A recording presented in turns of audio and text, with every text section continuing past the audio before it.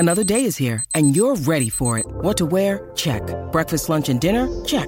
Planning for what's next and how to save for it? That's where Bank of America can help. For your financial to-dos, Bank of America has experts ready to help get you closer to your goals. Get started at one of our local financial centers or 24/7 in our mobile banking app. Find a location near you at bankofamerica.com/talktous. What would you like the power to do?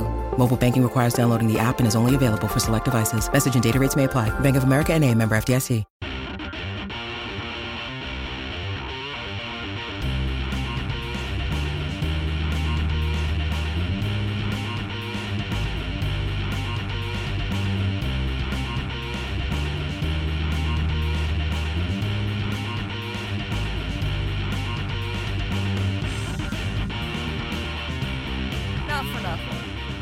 But I think I heard about Dream Theater in an unconventional way. Oh? Yes.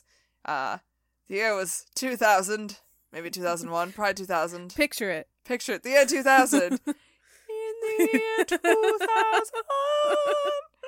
And I started my anime obsession in about sophomore, junior of high school. Okay. And Dragon Ball Z was the rage. I think it still is the rage with the weebs. Is it? I'm pretty sure. I'm pretty sure the kids are into it still. I never got into the Dragon Balls. Z. That's fine. So the Dragon Ball Z. The Dragon Ball Z. Here's the thing. They didn't like in America to use the Japanese soundtrack. They didn't like to do it a lot. They still don't like to do it with Dragon Ball Z, though. Mm-hmm. It's really weird.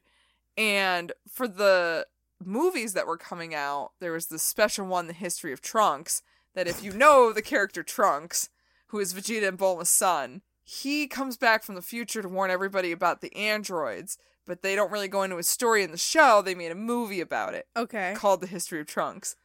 And half of that soundtrack is just Dream Theater songs. So I learned about Dream Theater by Dragon Ball Z. Was it the actual Dream Theater songs, or did they redo them? Oh, it was Dream Theater. They got that licensed shit. Nice. Hell yeah. Because you know what? Dream Theater is made up of a bunch of nerds. Oh. So I bet they were fucking thrilled. They were chuffed as puffs to be like, oh, you want us in the Dragon Ball Z movie? Yeah, we want to be in the Dragon Ball Z movie. It was mostly the album, was it Metamorphosis 2? Or something? Metropolis 2. It starts with them. I have questions about that, but I'm sure we'll get into it. Yes, we will.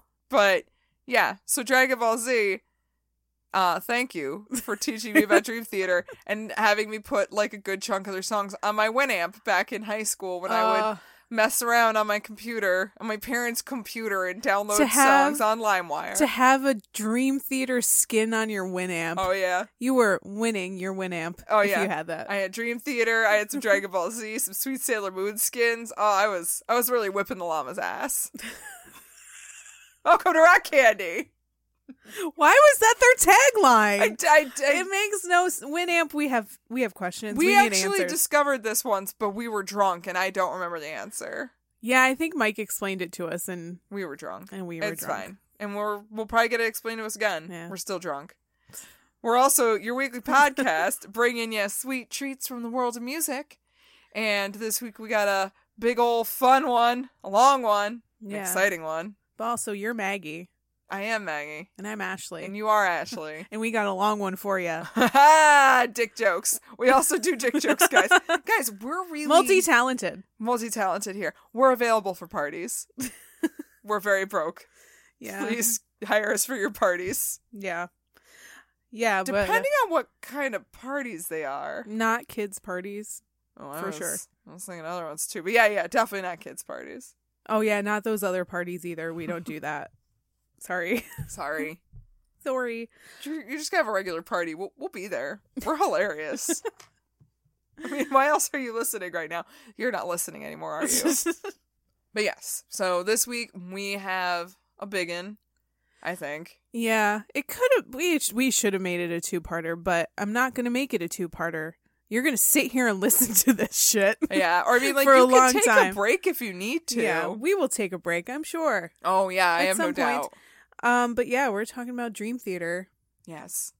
the providers of the Dragon Ball Z soundtrack, History of Drugs. We're just going to talk about Dream Theater and Dragon Ball Z, guys. Guys, I'm bringing it back to the year 2000. Picture it. Picture it. Troy, year 2000. Jinko jeans. Jelly bracelets. Spike collars. Y2K did not explode the world. We're still here. Still got to get through high school. Yeah. What you going to do? Watch Dragon Ball Z. And listen to Dream Theater. Wow, I was a nerd. It's okay. I still am a nerd. We're all nerds here. It's a big old pool of nerds here. Oh, I'm excited. It's fine. It's fine. Is it just another big nerdy prog rock band? Yes. Huh. Every prog rock band is a nerdy prog rock band. Yes. But yeah, they were big fucking nerds, and it's adorable. But anyway, I'm going to talk about them today. Yeah. But I guess we should talk about the beer first. Yes. Because the beer's the reason why we're talking about them. Oh, man. And the beers are good. Yeah. Considering how many beers that have been made for bands that we've had so far, this is a solid number 2. Solid number 2. It's a solid number 2. Not a liquidy number 2. It's not shit. It's a solid shit. I don't know. Well, I mean, it's a nice, quick and easy number 2. Yeah, because obviously the Megadeth beer is number 1. Oh, Because yeah. it's Unibrew. It's fucking delicious. But this is made by Barrier, and it's the official Dream Theater Pilsner. Yeah. And it's, I was a good. little dubious at first. I was like, oh, it's a Pilsner? I don't know. yeah, but Barrier is legit. It is. They're a legit brewery, and they're pretty good. And they did a good fucking job. We were dubious. We thought it was going to be an old man beer. So I was going to be Enter Night all Yeah. over again. And I do not want to go into that black, dark night. No. No. Oh, not quietly. Certainly not quietly. Definitely kicking and screaming. Yeah, so good job, Barrier. If you guys... this came out over the summer, so I don't know how likely you are to see it now. When I went to the Dream Theater show a few weeks ago, there was plenty of it there, so... They just carry it around in the back of their bus. Pretty sure that they have a van full of Dream Theater beer that they give to the venues. Yo, that's just somebody's job. That could be Drive my around. job. That could be our job. What are we doing? But we're playing. Dear Dream Theater, can we drive your van? Your that beer carries van? Your beer van. Please and thank you. But I suppose we should also, before we get started on this shit, cite our sources. Cite your source, bitch. Because we have sources this time. We usually have sources. But like legit, like authorized sources. That's true. Some of the books that I've had to read, I'm like, this is not necessarily authorized by the artist, but it's the best I can find. It's the most my Audible's gonna give me. Yeah. But I actually went and I bought this book. It's got that fresh book It's feel so to it. nice. There's no creases. It's like, it's a book, guys. It's shiny. It's a book, and it's called Lifting Shadows, the authorized biography of Dream Theater Oh. by Rich Wilson. I guess I should also cite the score so far, the documentary that the band put out Oh. in like 2005 or 6 or something. Only a few years after they did the soundtrack for the History of Drugs. That's my timeline. They sadly didn't mention it in I either can't believe the they wouldn't mention in that. either the book or the documentary. So How- weird. I wonder why. It's so weird. I don't know. It's like they're ashamed of it or something. Guys, come on. Don't be ashamed of it. Just be proud. Anyway, Oh. let's get into this bullshit.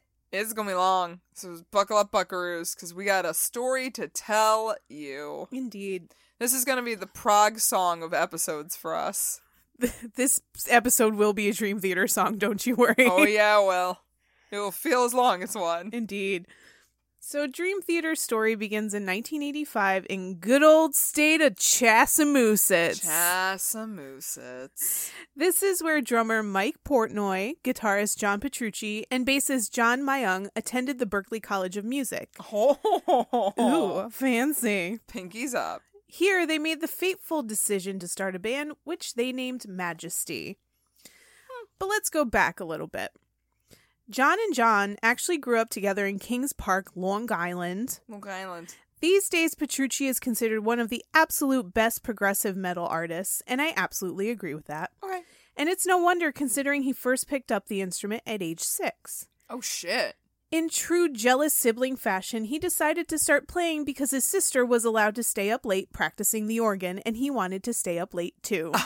That's smart, though. Yeah, he knew how to play the game. Damn. Good for you, kid.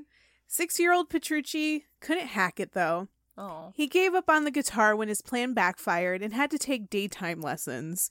Aw. Eventually, he went back to it, diving headfirst into hard rock and metal, especially Rush and other progressive rock bands. Fuck yes. You're going to find out that these guys are the biggest Rush nerds you have ever met. Or ever even heard of in your life, because you haven't met them. You don't say. Yeah. Oh, yeah. Mayung shared in his friend's love of progressive rock, but the bass wasn't his first instrument. He started playing violin at age 5 and continued with that for 10 years. Then he discovered a love for playing bass at age 15 after a friend asked him to join a local band. Mayung and Petrucci would jam together in bands throughout high school, and music became a passion for them. And after graduating, they decided to continue with their musical education, and both of them rolled in Berklee College of Music in Boston.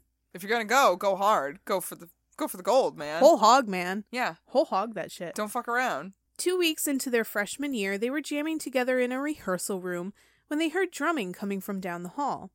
They peeked through the door and saw Mike Portnoy going ham on a Rush song. Yes. They didn't introduce themselves right away. They introduced themselves to Portnoy later in the cafeteria.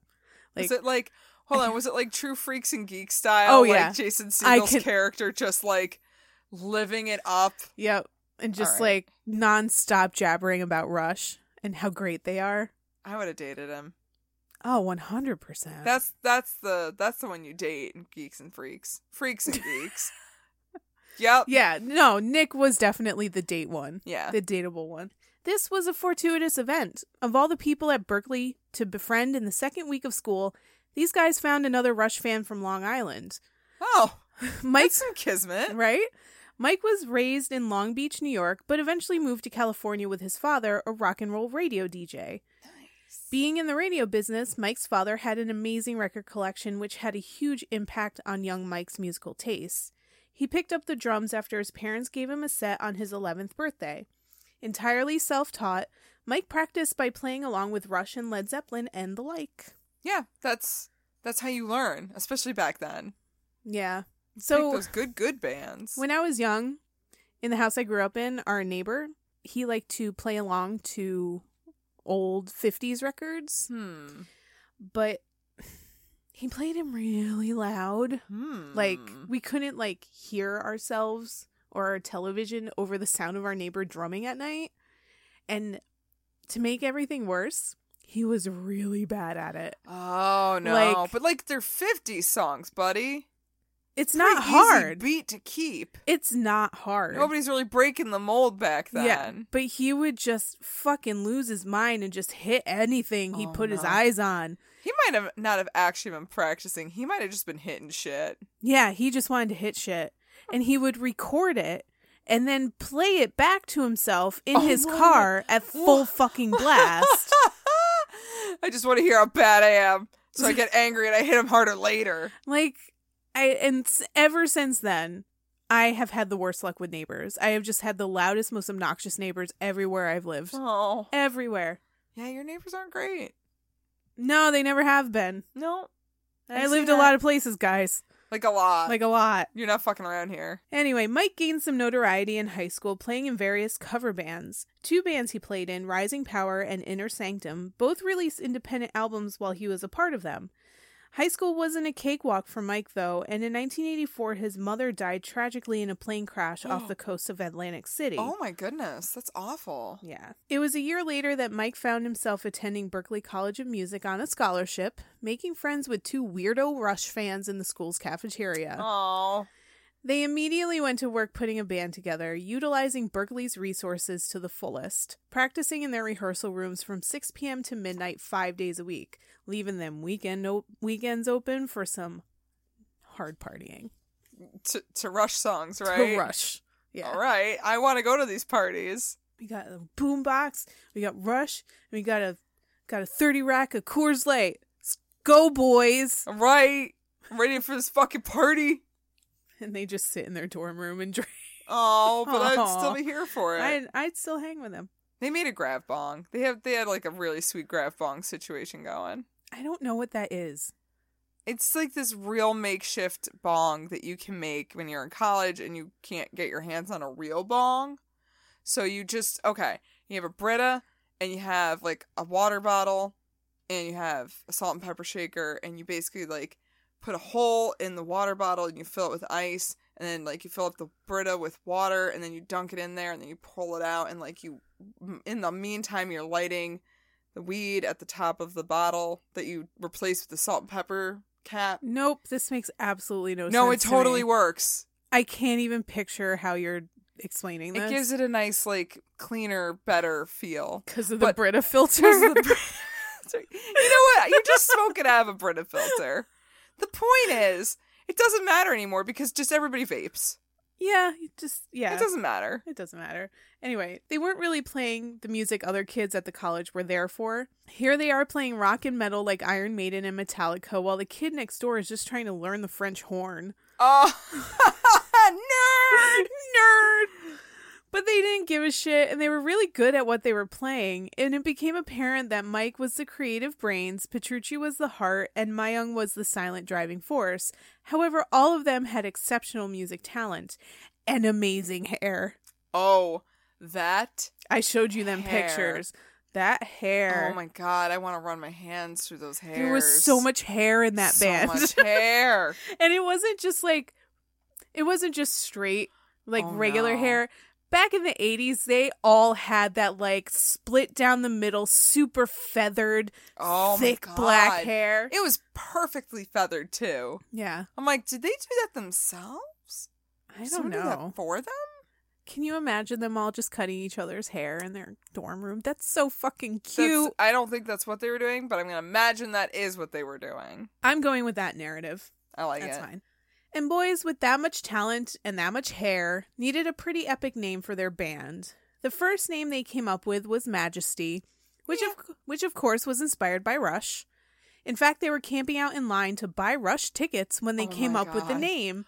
Nerds! While listening to Rush's song Bastille Day, one of them mentioned that the song was so majestic, and they thought Majesty would fit perfectly as a band name. Stop. It's like, guys, I think Moving Pictures would be a great band name. Or Power Windows, yeah. To round out their lineup, they recruited Petrucci's old friend from back home, Kevin Moore, on keyboards, but had a harder time finding the right vocalist. They auditioned people at their college, but no one really fit right, so they went with another of Petrucci's high school friends, Chris Collins, to fill the spot. Huh, so none of them were the vocalist. No. They were just practicing the instrument solely. Yes. Huh. They had, like, the vocals in mind. Right, but like usually these people guys are chomping at the bit to be the vocalist. Yeah, no, they would write the melodies. They wrote the lyrics. Even when they got their permanent vocalist, he didn't really write all that much. They wrote it. Wow. It was mostly Portnoy and Petrucci that were writing most of it. All right, good job, boys. But just jamming at Berkeley wasn't going to cut it for these guys. They didn't want to just play heavy metal covers. They wanted to write their own 10-minute long songs with complicated time signatures and epic solos and all that shit. Just like Rush. You know, that makes Who sense. Who doesn't? Yes. I would like to go do that now. But they couldn't dedicate themselves to writing music and doing college coursework and working part-time all at the same time. So Petrucci, Myung, and Mike decided to drop out of Berkeley, much to the annoyance of their parents. Oh, yeah. And Kevin abandoned his studies at SUNY Fredonia to join the band full-time. Whose parents were like, it's a SUNY school, fine, whatever. You weren't getting a real education anyway. Dig on He SUNY was the one schools. making the bongs. Oh, yeah, he was. They realized pretty quickly that things weren't working out with Chris Collins, who left the band after only a couple of gigs. While searching for a new vocalist, they wrote their pants off, making most of the music that would end up on their debut album. Eventually, they hired Charlie Dominici, who seemed to have stepped into a pool that was a bit too deep for him. Oh! At 35, he was a veteran rocker, but he wasn't used to singing this kind of music. Wait, he was 35? They were all still in college. They were like 19, 20. So there's a significant age 15, difference. 16 years. Wow. It's like us right now joining a band with a 19-year-old. Nope. Yeah, no. I can't even hang out with a 23-year-old. So, yeah. Hard pass. Hard pass. Yeah. Wait, is this just some washed up singer dude? He's like, these kids are going to make me feel young, man. Kinda. Like, that was the impression that I got. Did he live in a camper? Down by the river? I'm just wondering. You might not have that information. I'm just wondering. I don't know. I know he did have a girlfriend. So there's that. Yeah, but a lot of people have girlfriends that arguably shouldn't. That doesn't give you any clout here. That doesn't make it any better. No. Anyway. So he was more used to slower classic rock and pop ballads. He wasn't a bad singer, but the band wanted a Bruce Dickinson, but what they got was a lackluster Geddy Lee. Oh. Yeah. Like, he wasn't a bad singer. He couldn't hit them high notes. Oh, so like he wanted to be Geddy Lee. No, he wanted to be Bruce Dickinson. Okay. But I mean, like, Geddy Lee can hit some pretty high notes. Yeah, that's why Charlie Dominici is a lackluster Oh, all right. Geddy Lee. Lee. Want to be Bruce Dickinson, couldn't quite make it. Generic. Falls short of Geddy Lee. The equate version of Geddy Lee. Yeah. All right. Yeah. Generic version. Got it. Same thing, but like, not really at all. Same ingredients, different presentation. Yes. Yeah. They began playing shows in the New York City area as much as they could. Mike also took a Lars Ulrichian approach to getting the Majesty name out, making as many connections as he could and sending their demo tape to anyone that showed a slight interest. And chewing gum the entire time. Yeah.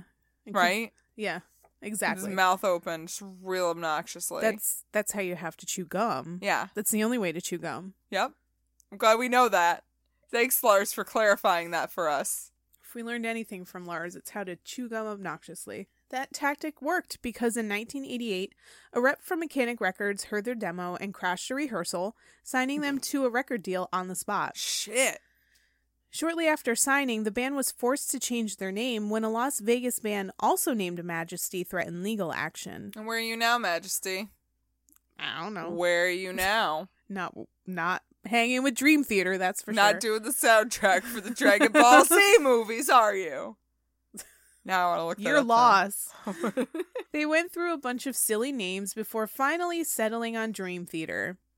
It was suggested by Mike's father, who also suggested some other really ridiculous names, like Asparagus Piss, and my favorite, Rancid Nipple. No, I'm here for asparagus piss. Is it because your urine smells really weird after you eat asparagus? I guess. Your dad is so weird. What? Mike, you gotta do something about your dad. Can you tell your dad to stop coming to our rehearsals, man? If I get one more fucking suggestion for like eggplant ball sack, I'm just gonna lose it. Your dad's just too much. Oh, he was on that emoji game before anybody else was. He was Rancid Nipple. Oh my god. But anyway, woof. He actually came up with the name that stuck. I'm sorry. He went from asparagus piss to Rancid Nipple to what about Dream Theater? What about Dream Theater? What the fuck? What kind of non sequitur ass brain chemistry does he have? I don't know. He's Mike Portnoy's father. I can only imagine what went on in that brain. I don't want to know. I don't either. But anyway, Mike's dad lifted the name from a movie theater in Monterey, California, and it stuck. Okay. With the backing of Mechanic Records, the band went into the studio to record their first album, When Dream and Day Unite, in 1989. The album debuted with little fanfare, but this was the first time we see the famous Majesty symbol on their album cover, which is the band's logo that was created right before their name change. Oh. So they created it when they were still Majesty, but then they kept it? Huh. Because there's the M in it. Yeah. Well, The emblem, or it is based All on right. an emblem used by Mary, Queen of Scots. Oh. And it is 3 Greek letters, Phi, Mu, and Lambda, put together as one. I don't know why, but yeah, that's what it is. Years later, fans realized that all the letters in Charlie's last name of Dominici are conveniently represented in the logo because he is the one that reworked it for their album cover. Interesting. Interessante. Yeah. While they basically expected a parade with the release of the album, what they got was the exact opposite.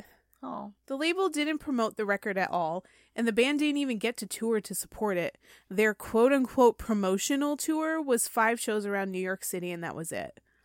Oh. Yeah, That's Mechanic some funk Records shit. really fucked them over. Yeah, they did. I mean, are we surprised? No.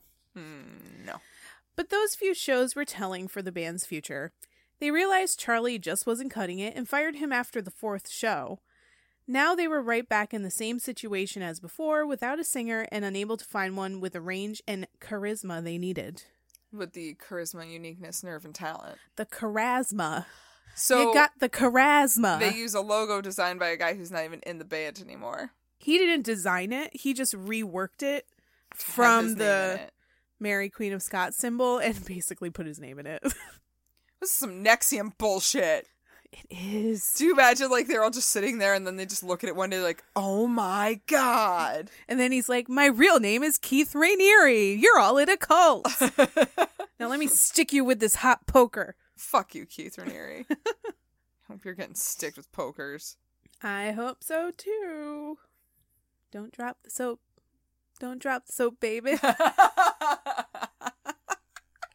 This was a pretty tumultuous and trying time for them. They were having zero success finding a vocalist, and at the same time they were fighting to get out of their contract with Mechanic, which they eventually had to buy themselves out of. Like you do. Like you do. For 2 years, they auditioned over 200 potential lead singers. Holy shit. Yeah. Some would join the band only to be kicked out very shortly after, including one guy named Steve Stone, who was fired after one terrible performance. He basically did a bad impression of Bruce Dickinson on stage, frantically running around the whole stage and yelling, "Scream for me, Long Beach," at the audience, even though they were playing in Bayshore. Oh my god. He also blew out his voice during the second song. So everybody just wanted to be Bruce Bruce. Yes, everybody wants to be Bruce Bruce. I don't blame them. I want to be Bruce Bruce. Don't we all? I mean, he's Kinda. living the life. He is living the life. Shout out to Bruce Bruce. But also adopt me? Okay, yeah, Yeah. adopt me. Oh, can you be my cool grandpa? Cool Gramps. Cool Gramps. Yeah. Brand new grandpa. He is my brand new grandpa. Cool Gramps. Yo, Cool Gramps. Cool Gramps, brand new grandpa. Hey, Booze Booze. Finally, in January 1991, the band received a demo tape from Kevin James LaBrie, or as Mike calls him, Kevin James LaCheese. It's like how I call him Shia the Beef. Yeah. Shia the Beef and James The LaCheese Oh. should get together. And Oh my god, they'd make a delicious it dinner was- party. Oh, it would be so good. Oh man. Anyway, Kevin James LaBrie, a musician from Penetanguishene, Ontario, Canada. I think that's how you say it. Hey, I don't Canadian know. friends, let us know how to say that. It's Penetanguishene. Penetanguishene, I think. I don't know. Oh my god, this is not a good medium to express my face right now. Yeah. But what? Yeah. But anyway, at the time he was fronting the glam metal band Winter Rose, and if that name sounds familiar, that's probably because Kevin James LaBrie replaced Sebastian Bach, Oh. who left Winter Rose to join Madam X and then Skid Row. Wow. Yeah, Look at that. look at that. Wait, Sebastian Bach's Canadian? Maybe? I don't know.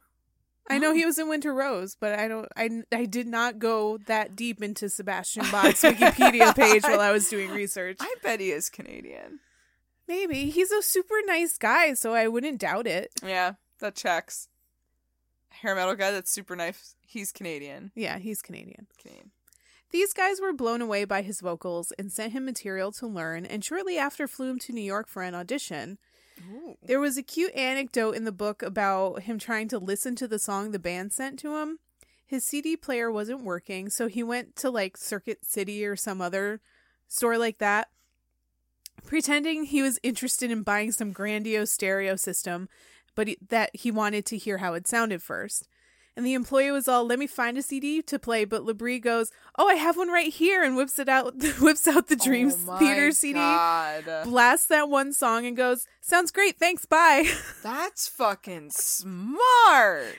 He just needed to hear the one song, and he's like, "All right, I'm just going to do that." Oh my god, that's really fucking smart. He bamboozled Circuit City. Good for you, though. They're not around anymore. What are they going to do? Get mad about it? I mean, I don't even know if Circuit City was in Canada at the time, but still. He bamboozled him. He's the reason Circuit City isn't here anymore. Thank you, James Labrie. Jimmy. Capitalism. Yeah. After meeting the band in New York and playing with them for a few days, it was basically a done deal that he was in the band. He had the voice, he had the look, and he wasn't an asshole, and he respected the fact that they wanted a fairly hands-off singer, so he was hired immediately. Oh my god, that's like a dream gig for a singer. We just need you to show off how talented you are. You're probably going to get most of the credit because you're going to be the face that everybody sees and the voice that everyone hears. But we want all, like, to do all the hard work. Okay. Sure. Yup. Sure. I'm here for that. You mean you guys are going to go into the studio for a year and a half and I only have to be here for 2 weeks to lay down my vocals? Got it. Sure. I will be the most hands-off singer you've ever met. Tell me what you want me to do. Yup. He also did a smart thing by promptly dropping his first name to avoid confusion with keyboardist Kevin Moore and officially became James Labrie. Ooh. But the two Johns didn't do that. Yeah. That's why I'm referring to them as Petrucci and Myung. Yeah. Because John and John, you're going to get so confused. Yeah, I'm not going to know who's who. Yeah. Hey, stop naming your kids John. Too many Johns. Too many Johns. With James now in the lineup, they finished up recording their next album, Images and Words, which was released by Atco Records in 1992. The first single, Another Day, didn't catch on, but the song Pull Me Under very much did, even with virtually no promotion by the label. Oh, yeah. All of a sudden, Dream Theater's popularity took off. The band that couldn't get a gig outside of New York City finally embarked on a massive worldwide tour, selling out theaters and attracting masses of new fans, especially in Japan. It's always especially in Japan. Japan loves metal. They do. They are ride or die for metal. And they like get way into it before America even does when they're American metal bands. Yep. It's crazy. And they treat them like absolute fucking rock stars. Yeah. Treat my gods like, oh my god, I love you. Yeah. But as they went back into the studio to record their next album, the pressure was on. Now you guys are famous. You hit it. You did it. Now do it again. Do it again.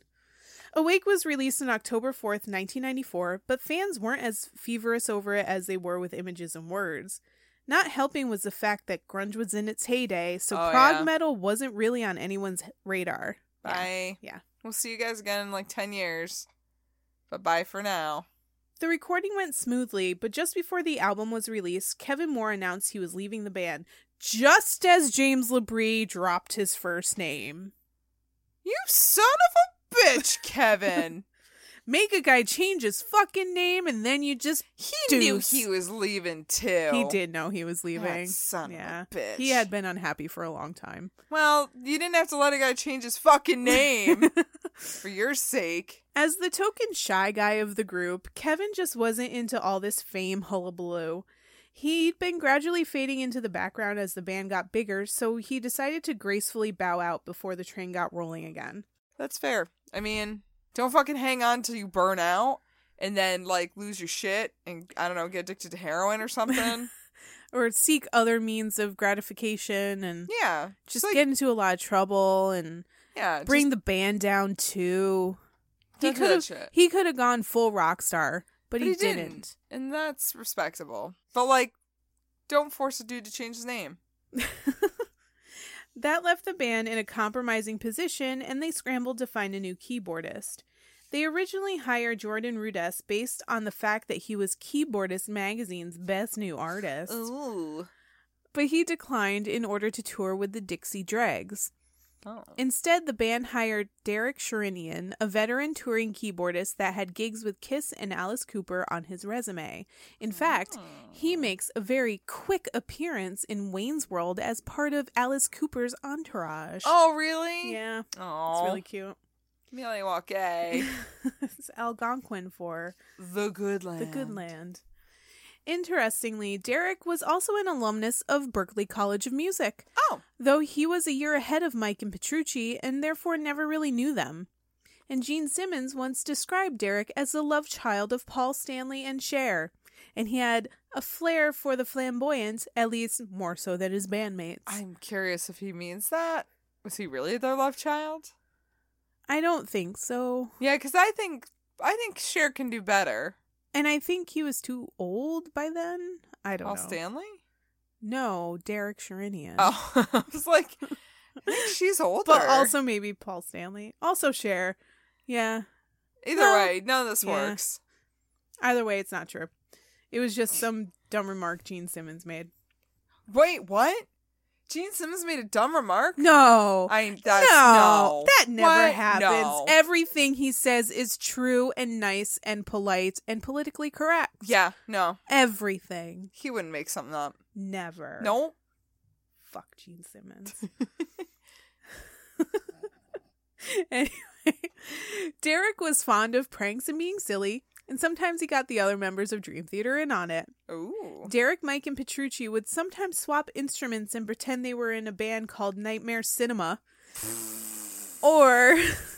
I get it. Yeah, you get it? I get it. You get it? Dream Theater? I get Nightmare Cinema. You get it?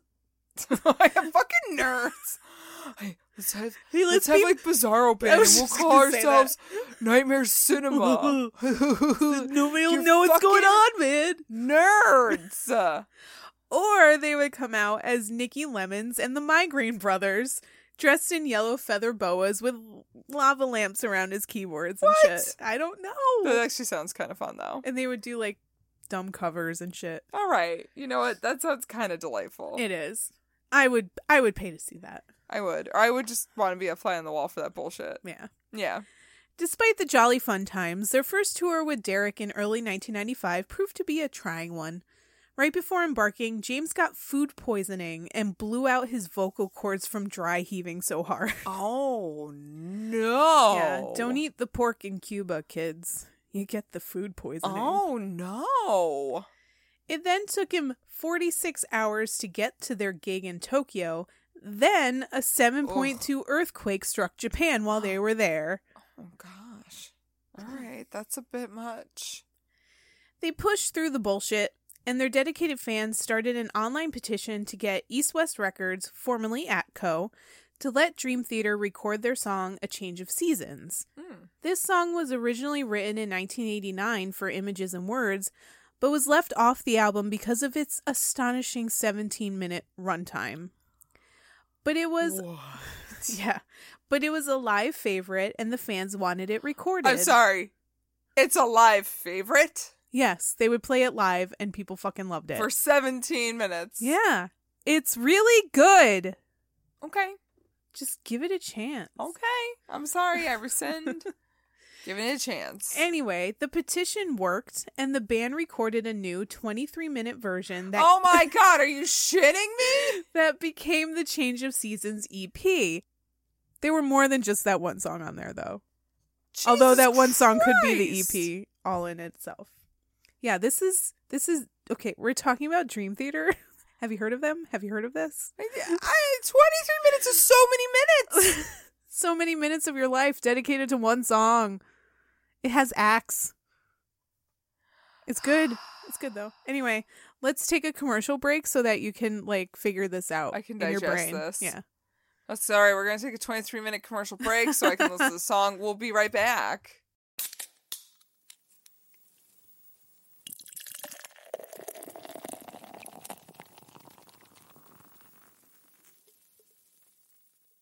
And we're back. Welcome back. Let's continue this story, shall we? Nerds. This fucking Liz, nerd this saga. Show, this nerdy shit show. Saga of nerds. Anyway. 23 minutes. 23 minutes of nerd. 5,023 minutes, 23 minutes. It's from Rent. It's that Seasons of Love song, but just rewrite it to all be about Dream Theater songs. Yeah. No, I don't want to do that. 5,000, 2,500, 600 minutes. Oh, they're just talking about Dream Theater songs. Oh, cool. got it. That's what Rent's about. It's not about AIDS. Yeah. It's about Dream Theater songs. And how unbearably long they are. Yeah. Yeah, that's what Rent's about, guys. It's not a social commentary about AIDS. That doesn't hold up today, by the way. Yeah, it doesn't at all. But yet it's still being performed, I guess. Here we are. You know what? Rent really dates itself. Ooh, yeah. It Unfortunately. Really dates itself. I mean, you know, the guys are still playing, like, half the cast is still playing themselves on Broadway. It's fine. Oh, boy. Oh, boy. They really date themselves. Yep. All right. All right. Talk about stuck in the 90s. Do you guys remember the 90s? Yeah. Yeah. Picture it. The year 2000. All right. Anyway. PT Cruisers. Oh, no! Flashbacks! Diddle-doo, diddle-doo, diddle-doo. Second Wayne's World reference of the podcast. I'm here for it. They continued writing for their next album, Falling into Infinity, but this was a really weird time for the band. The success of Pull Me Under and the relatively disappointing Awake caused the label to put added pressure on them for a successful follow-up.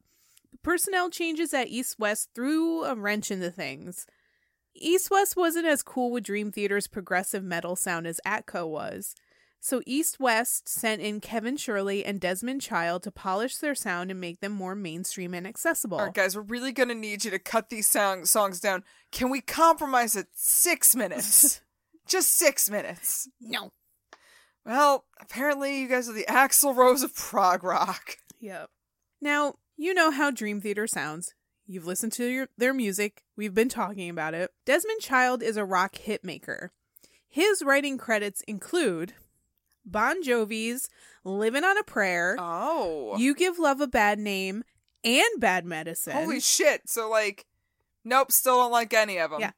Aerosmith's Dude Looks Like a Lady, Angel, What It Takes, and Crazy.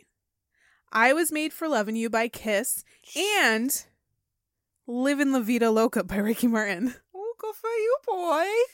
Varying it up a little bit. But also, not exactly what Dream Theater is. None of those are what Dream Theater is. None of them were. I don't. Nope. No. No. I'm gonna go with no. Like, the closest you could probably get is, like, didn't Aerosmith take 3 of their songs and make them into, like, a trilogy for their music videos?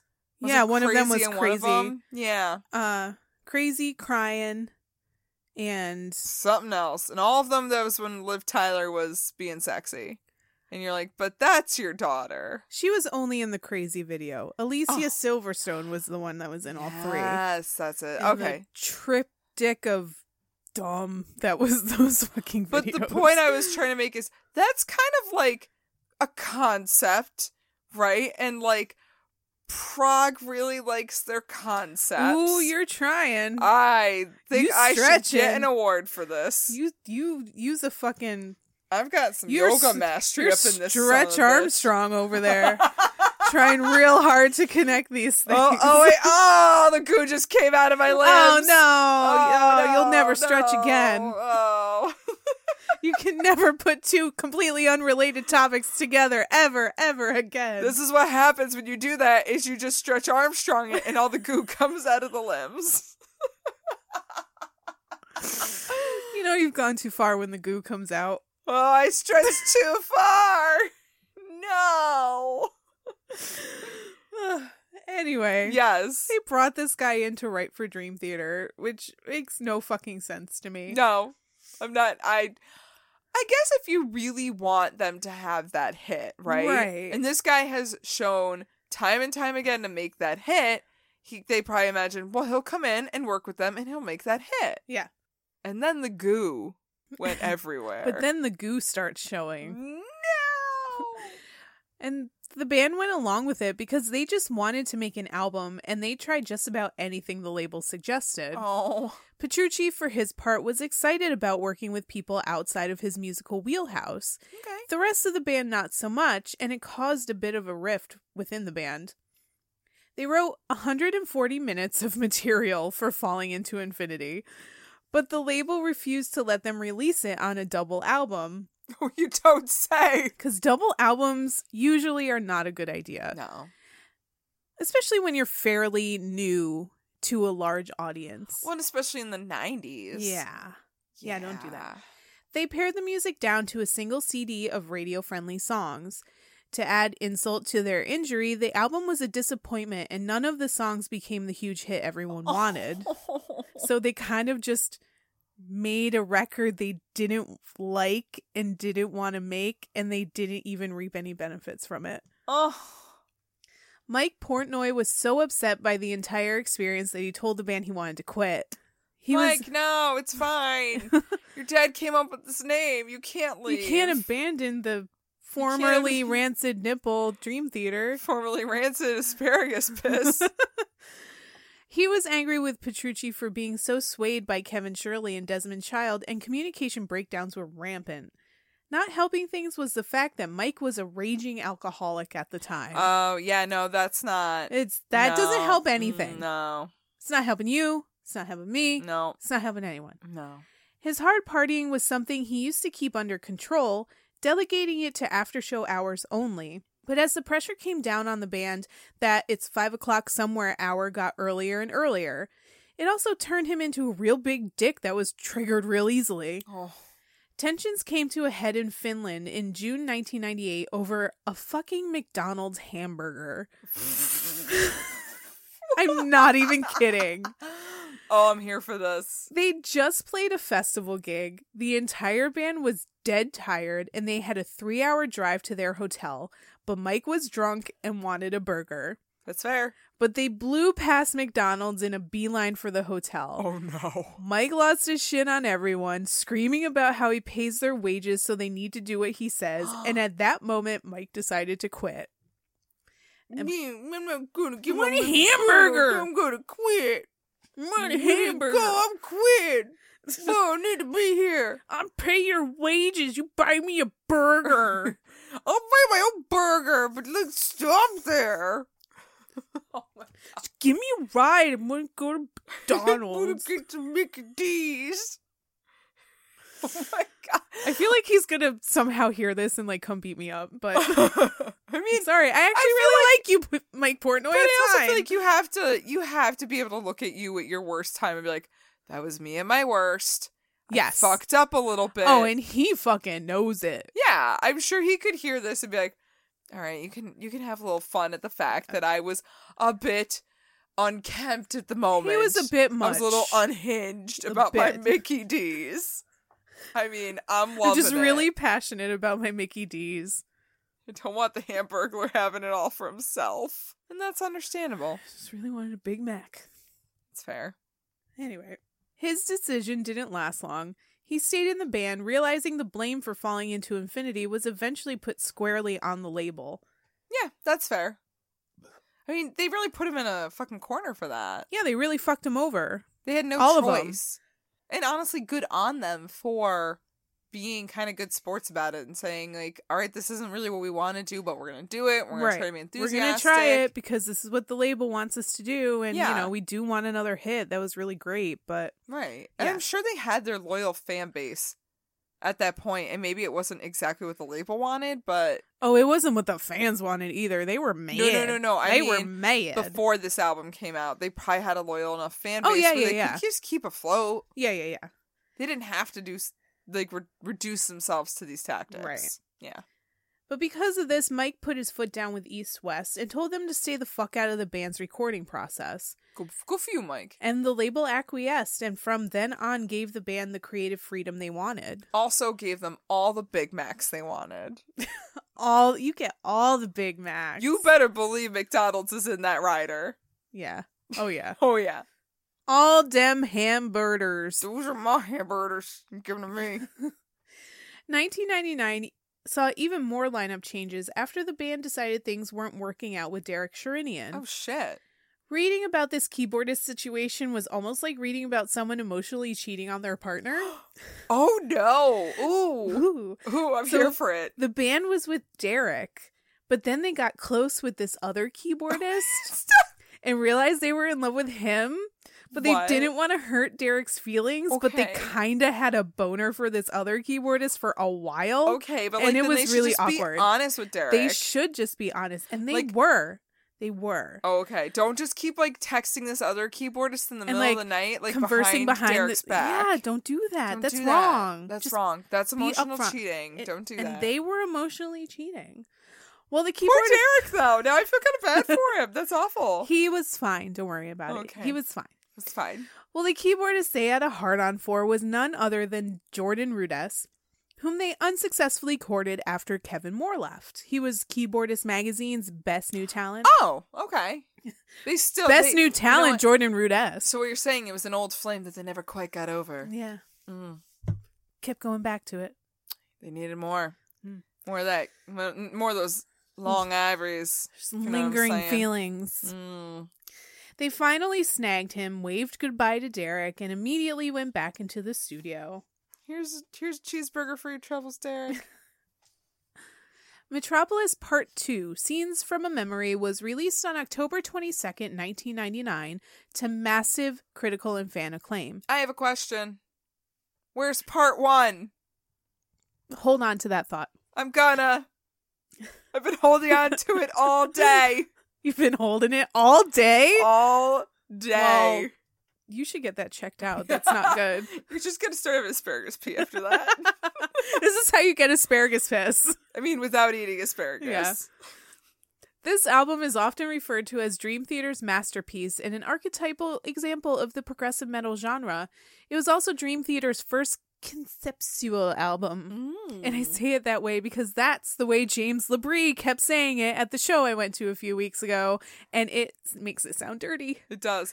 We made sure we got conceptual from the songs before we wrote them. Yeah.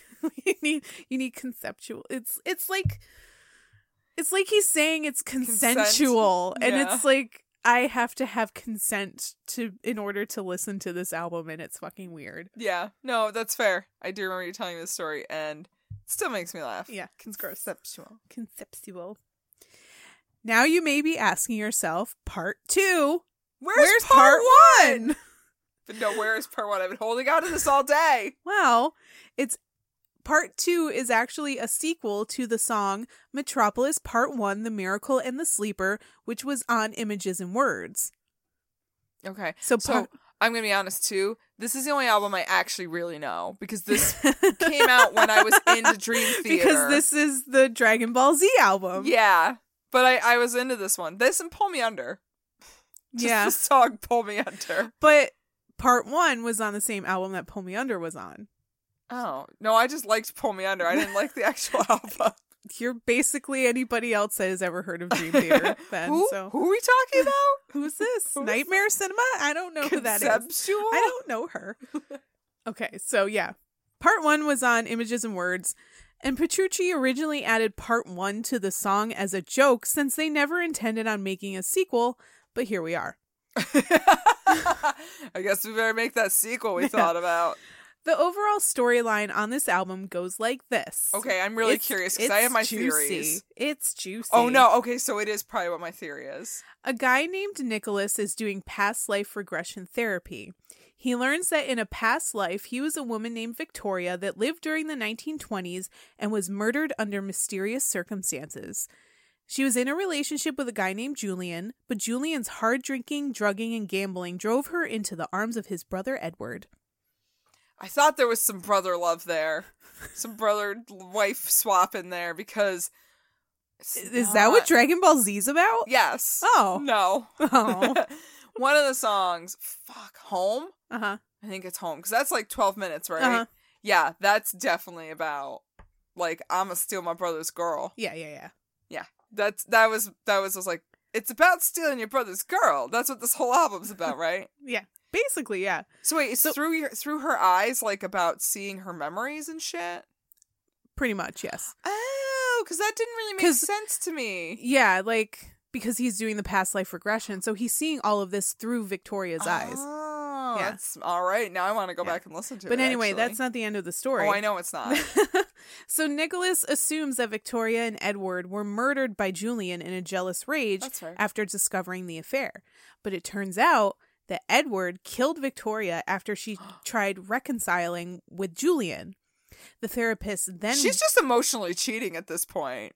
They're all emotionally cheating. Dream Theater's all about the emotional cheating. Yeah. The therapist then wakes Nicholas from his hypnosis, but he's not really awake. The therapist is actually the reincarnated Edward, and he kills Nicholas, who is actually Victoria. Wait, what? And the cycle is again completed. God damn it! That would piss me off. It pisses me off. Like, what? Yeah.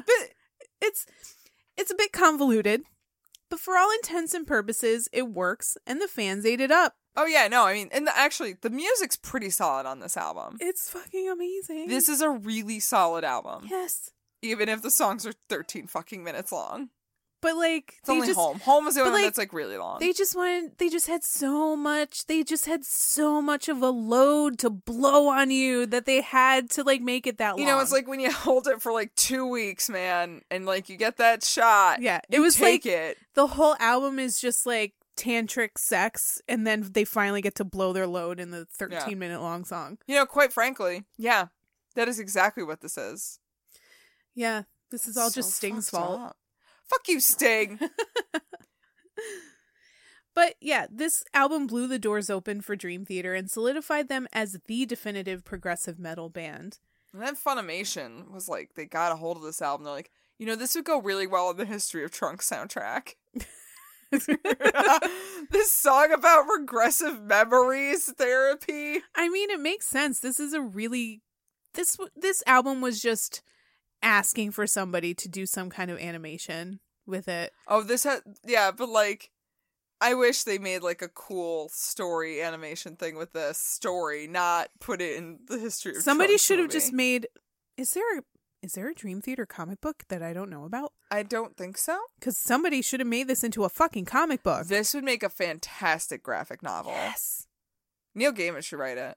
Yes. And actually, the cover of this album looks very much like a Neil Gaiman. Like the cover like of a Neil Gaiman. Yes, exactly. Exactly. Yep. What's his name? Dan McKean did the artwork for that, I think. I don't remember. But the point is, but yeah, it's very reminiscent of his work. I feel you. They embarked on a massive world tour in support of Metropolis that spanned over the course of an entire year. The last performance was a 4-hour show in New York City, complete with a gospel choir and performers acting out the story on stage. All right, hold up. That's cool as hell. Yeah. Like, I would 100% go see that, even if it's 4 fucking hours. You get an intermission. All right. All right, I can stretch my legs. Yeah. I am literally that old where I do have to stretch my legs. Mm-hmm. I mean, I welcomed it when we saw them. That's true. You even got an intermission for that. Yeah. I got up and I 2-hour show. I did a few toe touches and stretched a little bit. That was nice. You don't want a blood clot. At our age. I mean, honestly... It was released as a DVD, but it was recalled shortly after its release, with the cover art as the culprit. Huh. The artwork depicted the band's early logo modeled after the burning heart of Christ, like the Sacred Heart with the flames on it. That's their first album, right? Yes. Does that? Yeah. But the heart, Images and Words had it on there. Yeah. But the heart in this case was turned into an apple, and the New York City skyline was in the background. The two towers directly over the flames of the heart. Oh, no! And in an unfortunate twist of events, the DVD was released on September 11th, 2001. Stop! What? So that had to be changed real quick. Oh, no! Like, how fucked up is that? Oh, and like, because you know that they didn't... didn't know? Like, oh. Yeah. Oh, no. Oh, God. Oh, my everything's cringing. Oh. Yeah, so they recalled that real quick. Oh, I bet they did, though. Mm-hmm. Oof. Oofa doof. Yikes on bikes. Uh-huh. The band's next album, 6 Degrees of Inner Turbulence, was another concept album. I like the name of it. No, I know, but Calm it's just like down. after the snafu with the 9/11, it's like 6 Degrees of Turbulence. Like, Yeah. are you talking about when they released their live DVD and they shouldn't have? Yeah. It was also a double album. However, it was comprised of only 6 songs. The fucking crazy eyes you give me every time I mention the length of their songs is great. Yeah. Double album, 6 songs. What the fuck? What the actual fuck? Oh, but wait. The entire second album is one 42-minute long song broken up into 8 sections. Are you going to flip a table? You're just Bach at this point, or Mozart. Like, what are you fucking doing? Being fucking awesome musicians is what they're doing. Like, yes, okay. They're telling you a story with their music, Maggie. I know. No, it's good. You're right. I It is mean, good. Technically, it's separated into 8 acts, 8 different songs that are just all flow together. Maybe I'm not into prog metal as I thought I was. You just haven't listened to it yet, either. That's true. I have not listened to this album. Yeah. Maybe because I saw it was only 6 songs. I was like, I don't need to bother Oh, with I don't this. need... Is this an EP? I don't need to dedicate half of my day to listening to this. It's fine. Okay, no, this is fine. Yeah.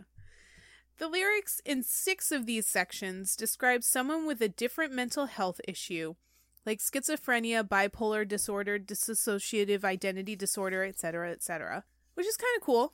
All right, Like, yeah. they're I mean, highlighting actually, mental that's- illness. Yeah, I mean, the concept is enough for me to be like, all right, I'm intrigued. I'm Yeah. curious where this is going. Yeah. The first album is a bit more personal, or I should say the first CD in the double album. Whatever. Side 1, Side disc 1, disc 1. disc 1. Disc 1. Disc 1 is a bit more personal. The first track, The Glass Prison, would be the first song written by Mike Portnoy in what would become known as the 12-Step Suite, a collection of 5 songs, one each featured on 5 consecutive albums. Does that make sense? So he would have one song on the next 5 albums. Yes. Okay. Yes. Yep. But if you listen to them together, they all flow together, even though that's they're on kinda different neat. albums. Yeah. Fucking holy Nerds! conceptual nerds. Conceptual nerds. Fuck. Like, ridiculous. Yeah. And yes, I am talking about those 12 steps. Yeah. Mike had finally hit rock bottom with his drinking, realizing how much Was it the hamburger incident? it was not the hamburger incident. All right, I wouldn't imagine that's Yeah. going to be what's going to make you stop drinking. It was the hamburger incident was the not hamburger. rock bottom. But I also could see that being rock bottom for a bunch of nerds in a prog rock band. Prog Yeah. metal band. Yeah. Yeah. But yeah, he hit rock bottom with his drinking, realizing how much he depended on it and cocaine to get through a tour. Okay, yeah, no, you didn't talk about the coke, though. Well, the coke was like right at the end. Oh, okay. He was like, once his roadie started like making lines for him on like the guitar cabinet or whatever behind the stage Oh while my he was God. still on stage. Yeah. Then he was like, this is a bad idea. He just walked up to the lines and was like, oh, I hit that. Oh, no, all right. Yep. This is the rehab point. Yeah. Add to that an obsessive compulsive personality ready to explode the second something goes wrong, and you have a Molotov cocktail of bullshit. Yeah, that's fair. Soon enough, Mike was going on stage wasted, which when you're playing technical music like Dream Theater is playing, you cannot be No. inebriated and play it right. Granted, we have seen much worse alcohol and drug problems doing this podcast. Mike's is kind of small beans comparatively. However, he realized he had a problem after an ill-fated show in Texas in early 2000, wherein he grabbed the mic and went off on an incoherent tangent. He took his last drink on his birthday, April 20th, 2000. Wow. 6 Degrees of Inner Turbulence was again well received and tours followed. This time Dream Theater co-headlined with Queensryche and opened for Yes, 2 bands that were hugely influential back when they were shaggy-haired college boys. Also, this is the most, like, sense-making tour I have ever heard right? of. Yeah. Yeah, Queensryche. And Yes. And Yes. And Dream Theater. And Dream Theater. Yeah. Yeah. I mean, I mean, I granted, hope they you were have 6 hours. Queensryche and Yes were 2 separate tours. They co-headlined with Queensryche and opened for Yes on 2 separate tours. Still. I hope you have 6 hours. Their friendship with Queensryche soured during these shows, however. Oh. Queensryche felt Dream Theater should be opening for them, despite the fact that Dream Theater blew them out of the water every night. Yeah. Yeah. Come on. You have like one song that everybody actually knows, Queensryche. Yeah.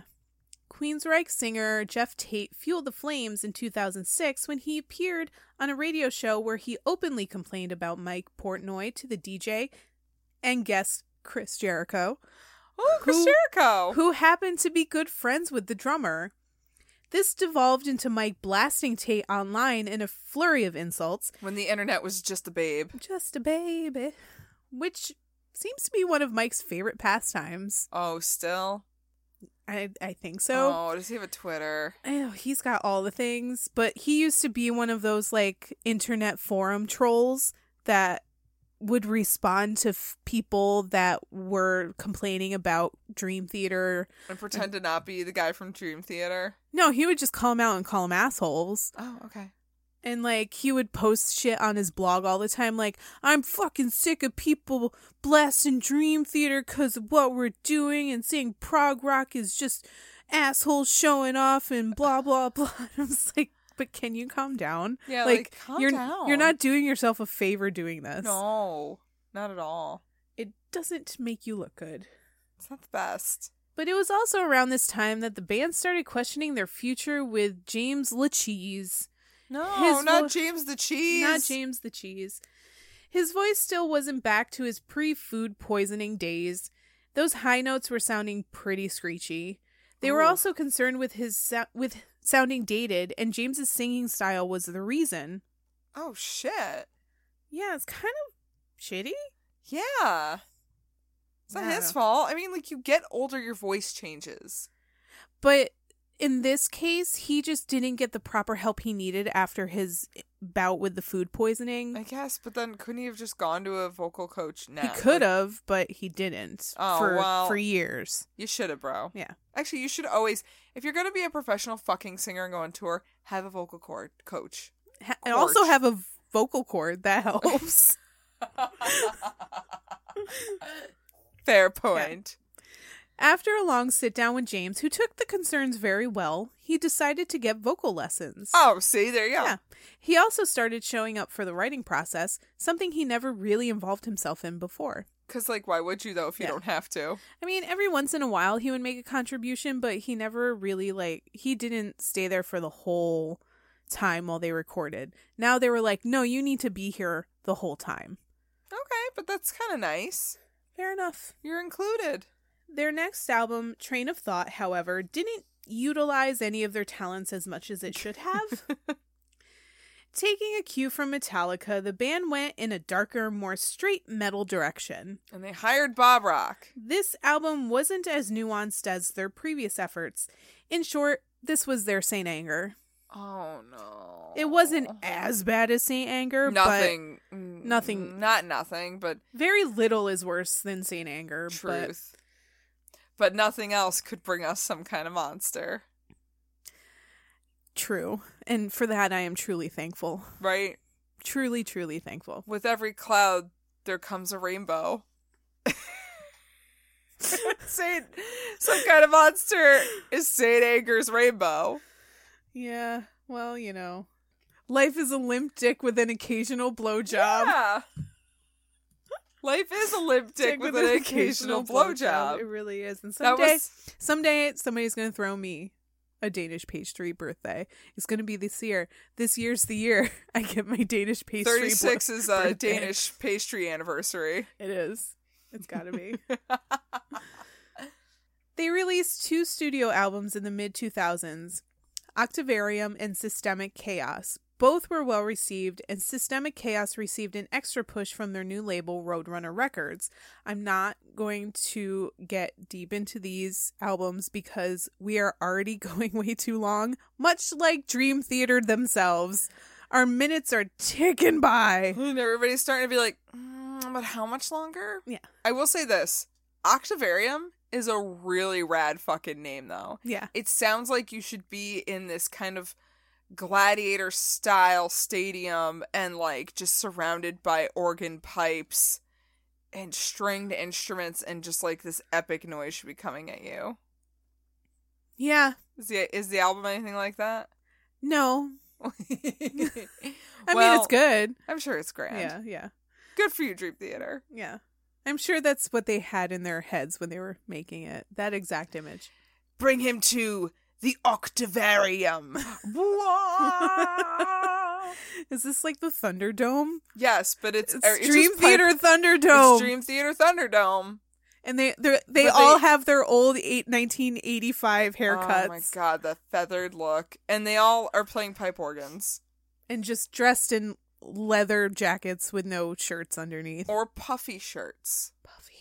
Puffy shirts. Yeah, puffy but no shirts. Pants. No They're shirt cocking No it. fucking pants. Shirt cocking it with knee-high boots on. All leather, no socks. This Octavarium got real weird, but still here for it. But this makes sense. This totally checks for Dream Theater, guys. Yeah, totally. Here for it. Shirt cocking it. Shirt cocking it, the Octavarium. But they're shirt cocking it with no shirts on. Just leather No, they have the jacket. puffy shirts, but no pants on. All right. But one of them has to have forgotten their puffy shirt. All right, And one of they're them just- is just in the jacket. Yeah. It's probably John. Which one? Exactly. It's Petrucci. Petrucci is the one that did it. When the boys went back into the studio in October 2008 to record their follow-up, they didn't have much of a plan in place like they did before. There was no preconceived storyline or solid direction to go in, and they took a more organic approach to songwriting, and in James's case, he went back to a completely hands-off approach. All right. I mean, like, And they were like, all right, that's fine. sometimes you just gotta go back to what worked before and say, well, we've been doing this and this is great, but we don't have another idea, so Right. let's just, like, rewind the tapes a bit. This new approach to writing worked, and in 2009, Black Clouds and Silver Linings was released to all-around acclaim. It went straight to the top of the Billboard Internet and Rock Albums charts, and they also went out on a hugely successful tour in support of Iron Maiden. Hell, they did it. They did it. You nailed it. They fucking did it. Yeah. This is all they've ever wanted. Yeah. They've always just wanted Boost Boost. And they got him. They got Boost Boost. Yeah, but did he sing a song with them? Because he should have. I'm sure at some point in their career, Bruce sang many songs with them. Ugh. But yeah, they were at the top of their game at this point. That's the fucking top, man. Yeah. Which is why it was such a huge surprise when, on an August day in 2010, Mike Portnoy announced to his bandmates that he wanted to put the band on an indefinite hiatus. Huh. Mike had been touring with Avenged Sevenfold. What? Your insane face has been on point like so many times today. Why am I not recording this? But Yeah. also, what? Yeah, Avenged fucking Are Sevenfold. you? I'm sorry. Why? I'm sorry. But why? You're in Dream fucking Theater. For better or worse, you are the more talented, the longer standing, He is the the more well nucleus. put together. He is the nucleus of this outfit. And you're like, yeah, this is nice and all, but I really want to go hang out with this herpes-riddled skank right now. Known as Avenged Sevenfold. This isn't emotional cheating. This is just fucking the stripper at your friend's bachelor party. Oh, this is his midlife crisis. Yeah. Oh, this is his He shitty is red the Corvette. Charlie Dominici at this point. Yeah. Oh, sweetie. What are you doing? I mean, they must have can't. befriended Avenged Sevenfold at some point, but they asked him to fill in as their drummer because their drummer died while producing their newest album at the time. And that is sad and unfortunate. That is sad and I don't- unfortunate, but also know. it's still Avenged Sevenfold. Like, you're right. It's not even emotional cheating. It's asking your wife but like actually really demanding to your wife, like, I will leave you unless you let me have an open relationship with this herpes riddled skank. Yeah. Yeah. And like the wife is like, but we already have 3 kids, one's in college, like I have a very shitty basic job because I've had to like put my life on hold a bunch of times to have kids and to get your shit together. And then he's just like, well, it's but either, I'm just gonna fuck this. You. I'm just gonna fuck this herpes-ridden skank. Yeah. And, like, you're basically like, I guess this is my life now. I guess. It's basically what this situation is. Yeah, and you're basically like, okay, I guess I'll wait for you then. Have fun. So Dream Theater is the poor wife. Yeah. Of this situation. Yeah. Cool. Yeah. Cool. Cool. Right. But, like, Avenged Sevenfold. What? Guys... Don't even try. No. Don't even try. Don't even come for us on this. Because you know you're wrong. I want to hear no defenses for fucking Avenged Sevenfold. It will be immediately deleted. I hope that this is the last time we speak about Avenged Sevenfold on this podcast. If we have to talk about them again... It's not going to be a good day. We're going to have a real hard drink after that. Ooh. Oof, We're going to go to the hard shit after that. Touring with Avenged Sevenfold seemed to have given Mike a new perspective. Sorry, you said Avenged Sevenfold again. I had to laugh. No, it's kind of funny. Tensions were high within his own band and had been deteriorating for a while, and burnout from Dream Theater's demanding writing and recording touring schedule made Mike realize that an extended break was needed in order for him to have renewed enthusiasm. Yeah, you know what? Hanging out with Avenged Sevenfold would be a break, wouldn't it? Because they're fucking pedantic. And they wear too many belts. Like, why do you wear that many belts? More like Avenged Seven belt, am I right? But I mean, fuck, man. All right, sorry, keep going. Yeah. Mike made no indication that he was unhappy in Dream Theater, so this all seemed so weird to them. They also didn't like that Mike didn't know exactly when Dream Theater would reconvene. It could be 3, 5, 10 years for all they knew. That's some bullshit. Yeah. They basically felt betrayed by Mike Portnoy. Oh, yeah. I bet. Here they were at the top of their careers, and this guy wants to take a break. A break which could potentially undo everything they tirelessly spent the last 25 years building. Yeah. But I also kind of understand where Mike was coming from. It was 25 years of nonstop writing, touring. Woof. These guys didn't take breaks. If they did take a break, it was maybe for like a month. And that was it. In 25 years. That is really harsh. And 2010 was very different from 1995. A band could take 3 or 4 years to release a new album, and it's fine. Yeah, that's true. But that's valid. But also, on the other hand, is... You know, these guys were at a point where, yeah, they had a pretty big fan base, but they couldn't really afford to take 5 years off. If they took 5 years off, they weren't making money for 5 years. Yeah, and I don't think they're big enough to be able to just support themselves on 5 years off. They were at a point where they were making money and they were doing well, but only because they were constantly writing or touring. But Mike left Dream Theater officially in October 2010. He continued playing with Avenged Sevenfold through 2010, but they never invited him to become a full-time member. What? Meanwhile, the remaining members of Dream Theater started looking for a new drummer. Good. As they should. Fuck you, Mike. I mean, that's kind of what a lot of his fans said too, but also...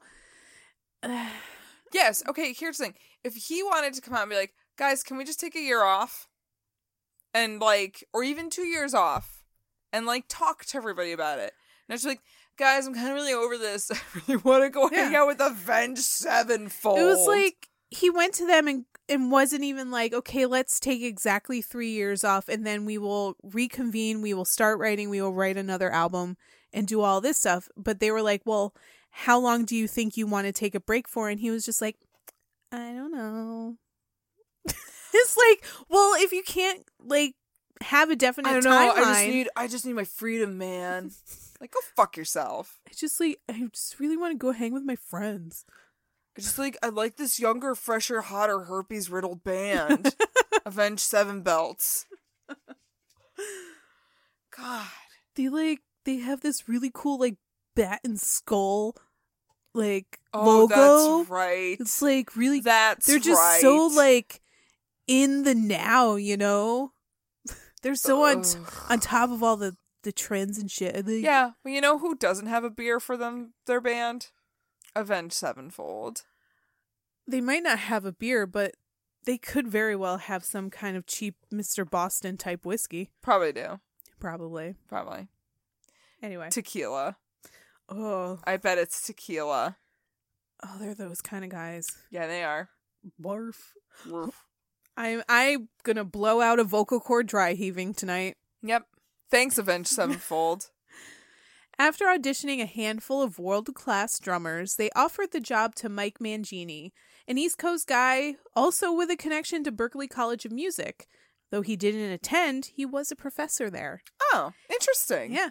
He had the talent, the resume, and the attitude to fit right in. And his name was Mike, so they didn't have to, like, change anything. Yeah. Seriously, 2 Mikes, 2 Johns, 2 Kevins. Stop it. And they had a Derek in their band, and they had, I believe, it was either a manager or, like, their contact at East West Records, also named Derek. All right. You guys really like your twosies. Yeah. All Twinsies. right. Twinsies. Since Mike Mangini joined the band, they have released 4 more studio albums. Fans often lament Mike Portnoy's departure, saying the music just isn't the same. But, like, how many albums has Mike released with Avenged Sevenfold? Well, none. But he's done a bunch of other shit. Still judging you. He's doing fine, I guess. Judging him. I don't know. Judging him. Really don't know what he's doing. He has herpes now. Just from breathing the same, like, shitty van air that Avenged Sevenfold. They don't have a beer van. No, they don't. Yeah. You chose wrong. If they do, it's filled with, like, fucking Miller Bud Light limes. Oh, Beeritas and shit. Grape Beeritas. Ugh. Ugh. And, like, wine slushies. Oh, and that's when I break a vocal cord dry heaving. We've come full circle, ladies and gentlemen. But yeah, I will give them that. The music isn't the same, but there is a bit of something that's missing from their sound these days, but you can't deny that it isn't still good. Right. It's still Dream Theater, and there's no denying that these guys are living fucking legends who helped give progressive metal a legitimacy that is more than well-deserved. Yeah. I mean, you could probably make the argument that, like, you probably wouldn't have Tool without Dream Theater, right? You would still have Tool without Dream Theater. Interesting. Especially because Dream Theater was East Coast, Tool was West Coast. Oh, we getting into them fights now. I think Tool was West Coast anyway. Oh, no, now I'm real curious. And also... But you know what? Rockers aren't nearly as interesting as rappers. They're not going to really beef like that. Tool started around the same time that Dream Theater did. Yeah? Yeah. Oh, wow. Yeah, they did. How old Tool is.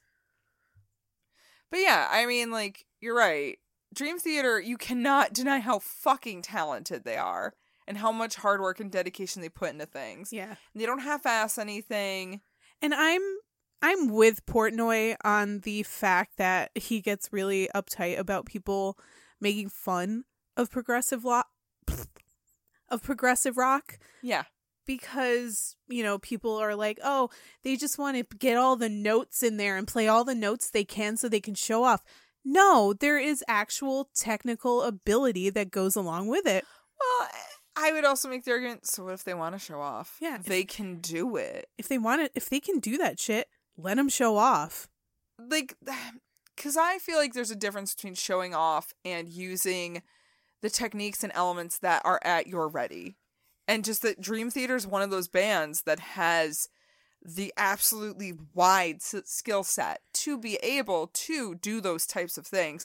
And it adds to their music. I don't think it takes away, and I don't think it makes them look like show-offs. Yeah, and the kind of music they play demands that kind of perplexity. No, it does, though. So why would you bother playing this kind of music if you're not going to have complicated time signatures and crazy solos and bullshit like and that. what's wrong with it? There's nothing wrong I don't with it. really understand why people get really uppity about progressive. Like, progressive. Like, do you not You know like what? something with like depth and color and interest in it? It's because progressive rock and progressive metal is nerd rock. Yeah, it is. And everybody wants to pick on nerds. Stop picking on nerds. But guess what? The nerds are fucking talented and they're awesome and they get their dick wet all the time. Like, I'm sorry they're not singing about, like, you know, Marvel Comics and Star Wars guys.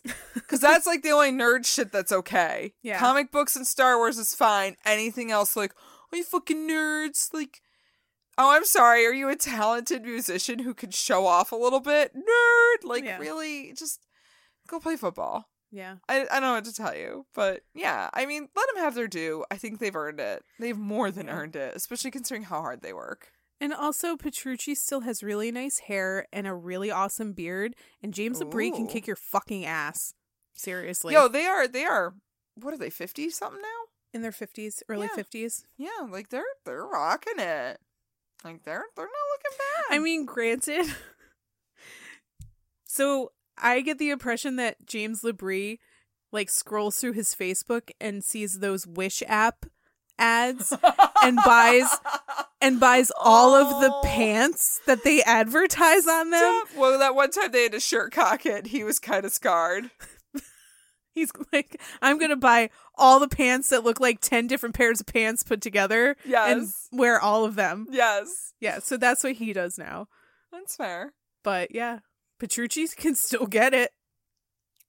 You know what? And that's really what matters. That's what matters, man. Moral of the story, he can still get it. Moral of the story is nerds can still get it. Yeah. So be a nerd. There you go. Thank you guys so much for listening to our wonderful story of nerd. I mean, nightmare cinema. I mean, dream theater. I mean, rancid nipple. Oh, no. Asparagus This is all wrong. piss. This is all all wrong. Avenged Sevenfold. No! Oh my god. But And then they wake from the past life regression hypnosis and realize that it's all Avenged Sevenfold. No! And then they get murdered. Guys. We just thought of the new Concept storyline. album. storyline for- Conceptual album. for Conceptual them. album. Hey, You're Dream welcome, Theater, Dream we have Theater. your new conceptual album. You're welcome. You don't even have to pay us, but like at least like give us some cred. Yeah. We'll take it. Yeah. We'll take it. Man. Thank you for listening to this. It wasn't nearly as long as I thought it would be. I thought it'd that's be good. like 3 hours longer. Yeah, we got through it pretty quick. We got through it. You really trucked through it. I'm proud of you. Thanks. As you should all be proud of us It's only too. because I didn't talk about like half of their discography. And I apologize for that, but I can't. Well, at the same time, just go listen to it. Yeah, you can figure it out. Yeah, I mean they're pretty. I mean, I don't know. I only listened through one conceptual album, but I got I think half the gist. I didn't get the regressed memories, but whatever, it's fine. Yeah. Yeah. No, I mean they're interesting and they're a good band. You should totally give them their due. Give them a listen. And yeah, it's not Metamorphosis. It's Metropolis. Metropolis Part 2 is definitely totally worth a listen. Absolutely. So I would agree with you on that. And yeah, and also keep listening to us, your favorite podcast, Yeah. every week, because we're great. And if you don't listen to us, well, what are we going to do then? That's your own fault. That is really. your own fault. Yes, definitely. You guys want to keep following us and listen to all the episodes, you can go ahead and visit us on our website. It is www.rockcandypodcast.com, and it's your one-stop shop for our social medias. We got Twitter, Facebook, Instagram. We post stories and pictures and all that jazz, little conversations, whatnots. And email us if you want. If you got any comments or questions or post on episodes, that's something else you can do. And follow our network, the Pantheon Podcast Network. Got tons of fantastic, really, really good shows. And yeah, it's music, podcast. Do it. Music There's not stuff. enough of us. Like, honestly, not enough podcasts talk about music and the stories behind it, Yeah. which is interesting and weird. So you guys listen to a very unique podcast. Yeah, you guys are listening to a lot of unique podcasts when you jump onto Pantheon. And keep supporting us, because the more you support them, the more you support us, the more really good stories you get. Yeah. You can also support us by becoming a patron. You can go to the Patreon website, which is patreon.com/rockcandypodcast. You can give us some sweet cash and make it rain all over on us, and we will give you stuff back. Yeah. Or hire us for your parties, but not those parties. Not that kind of party, just regular parties. Yeah, we will come to your regular party, though. Also, I forgot to mention that today I was looking through our Instagram and noticed that so we just went and saw King Diamond last weekend, and it was fucking amazing. Oh, King Diamond, guys, if you didn't listen to our episode, first of all, dude's in his 60s. Yeah, he had triple bypass. Quadruple. No, he had triple bypass surgery. Still. And came back better than fucking ever. He sounds amazing. I can't believe how good he was. The show was so amazing. It was fantastic. But I was scrolling through our Instagram today and noticed that the girl who plays the grandma liked some of our posts on King Diamond. So Grandma liked our stuff. Grandma liked our stuff. That's amazing. Yeah. Yay. Grandma likes our stuff. So you guys should like our stuff. Visit us on the social medias. Grandma approved. We're grandma approved. We are, though. Yeah. 100%. And all right. So, I mean, come on in next week for another crazy wild tale. We're still keeping it in the it's going to be a good one. I'm so excited. I really wanted to do this one myself, but I'm kind of glad I'm not doing it so that I can interject and be like, oh my God. I know. You'll have good stories to interject with, I think. Yeah. So come in next week. We hope we hyped it enough, because I think it's going to be it's fun to research so far. I'm so excited. So come in next week for more tales from the world of music. But until then, party on, Ashley. Party on, Maggie. And party on, you crazy kids out there. Bye. Bye.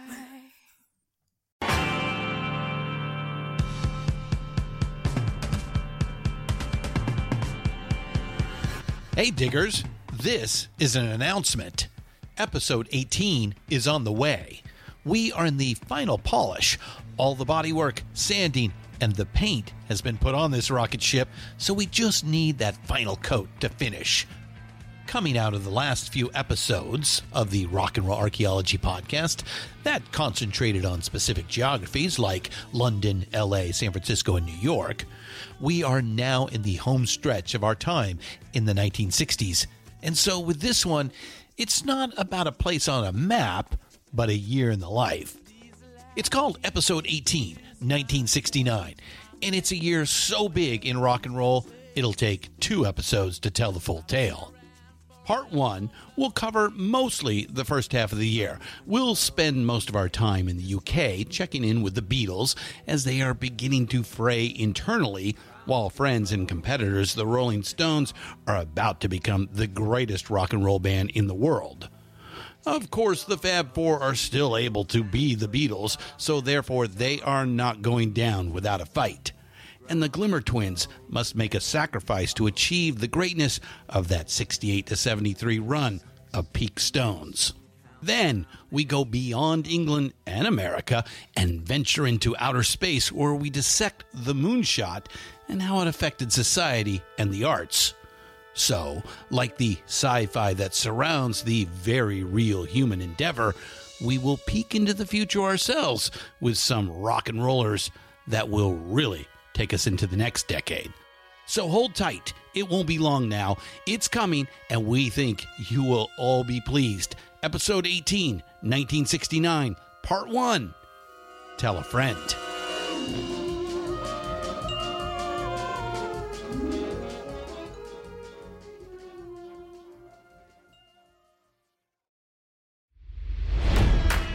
It's NFL draft season, and that means it's time to start thinking about fantasy football. FantasyPoints.com features industry-leading experts and prognosticators using proprietary hand-charted data to help you score more fantasy points. FantasyPoints.com is the place to go for whatever kind of fantasy football you play. Whether you play fantasy football, daily fantasy sports, or do a little bit of everything, Fantasy Points has the meticulously researched content to guide you to victory. And why wait for the fall? Fantasy Points also covers the new spring football league, the UFL. Join the guru, John Hansen, Scott Barrett, Joe Dolan, and other massive names in the fantasy football universe with an exclusive offer. Use code Pantheon for 15% off any Fantasy Points package, including the all-in package, with access to every article, tool, and data nugget that Fantasy Points has to offer. That's fantasypoints.com and code Pantheon for 15% off at Fantasy Points. Fantasypoints.com, code Pantheon. Score more fantasy points.